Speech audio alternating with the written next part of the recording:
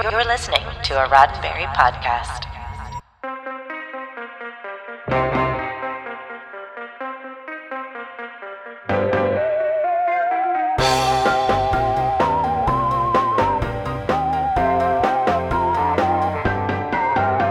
He's gone from the commander's chair to the captain's chair to the director's chair.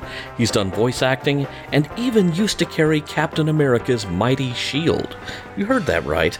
I'm Earl Green, and this is your Sci-Fi 5 minutes of science fiction history for August 19th. And on this day in 1952, our own William T. Riker, Jonathan Frakes, was born. He's had a long and storied career in genre work both inside and outside of Star Trek. We're going to learn a little more about that work in today's show. Frakes got his start in showbiz in an unusual way, not as an extra or guest star on a show, but as Captain America. Working for Marvel Comics in the 1970s, Frakes worked briefly as a costumed performer, appearing at conventions dressed as Captain America. Jumping from the convention stage to the off-Broadway stage, he appeared in Eugene O'Neill's The Hairy Ape. He simultaneously landed his first Broadway role and his first soap opera. Frakes appeared on Broadway in Shenandoah while also guesting in the NBC soap opera The Doctors. In the late 70s and early 80s, Frakes would move from New York City to Los Angeles, finding himself in numerous television guest spots and supporting roles, such as The Waltons, Quincy M.E., The Dukes of Hazzard, Matlock, and Hill Street Blues, just to name a few. The mid-80s gave Frakes more television prominence, with recurring and supporting roles on Bare Essence, Paper Dolls, and Falcon Crest. He also landed roles in the well-received Civil War miniseries North and South, as well as another miniseries in 1986, Dream West, but it would be his next role that would alter his trajectory firmly toward genre work. In 1987, Jonathan Frakes found himself in the commander's chair in Star Trek The Next Generation. TNG would prove a formative experience for him, as he was one of only 2 actors to appear in every single episode, second only to Patrick Stewart. He was also permitted to sit in on casting sessions, concept meetings, and all stages of production. These experiences would whet his appetite for directing. Frakes would go on to direct several episodes of TNG, as well as Star Trek Deep Space Nine, Voyager, Discovery, Picard, and quite recently, Star Trek Strange New Worlds.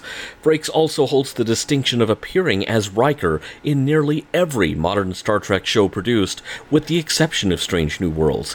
It would be easy to spend our entire episode chatting only about Frakes' Star Trek work, but he's done much more than just make it so.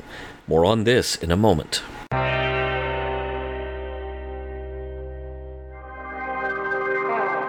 Post-Star Trek, Frakes stepped behind the microphone to do some voice acting. In 1994, Frakes appeared as the lead human villain in Disney's acclaimed animated series Gargoyles as David Xanatos. One of the unique features of that series is that Xanatos was patterned on Frakes' physical appearance, save for adding a ponytail. Gargoyles seemed to be a good place to land post-TNG, as quite literally half the TNG cast stars in the show, including Marina Sirtis as the sinister Demona.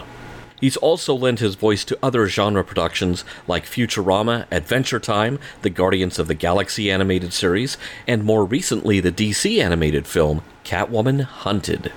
These days, you're likely to find Jonathan behind the camera as often as in front. He's directed more than just Star Trek, too. Notable genre directorial credits include the original Roswell, the V reboot, Masters of Science Fiction, Falling Skies, The Librarians, and even The Orville. He's also got several dramas on his resume, including Leverage and NCIS Los Angeles. Frakes shows no signs of slowing down, and we're grateful to have him in front of and behind the cameras for the current run of Star Trek. Just like Commander Riker, his work is never done. For that, we raise a celebratory toast to you today, Jonathan Frakes. This has been 5 minutes of science fiction history, your daily Sci-Fi 5 for August 19th. Sci-Fi 5 is produced by Roddenberry Entertainment.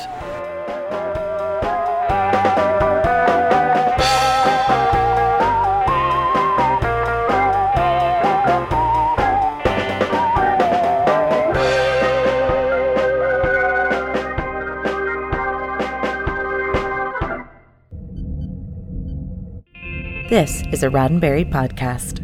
For more great podcasts, visit podcast.roddenberry.com.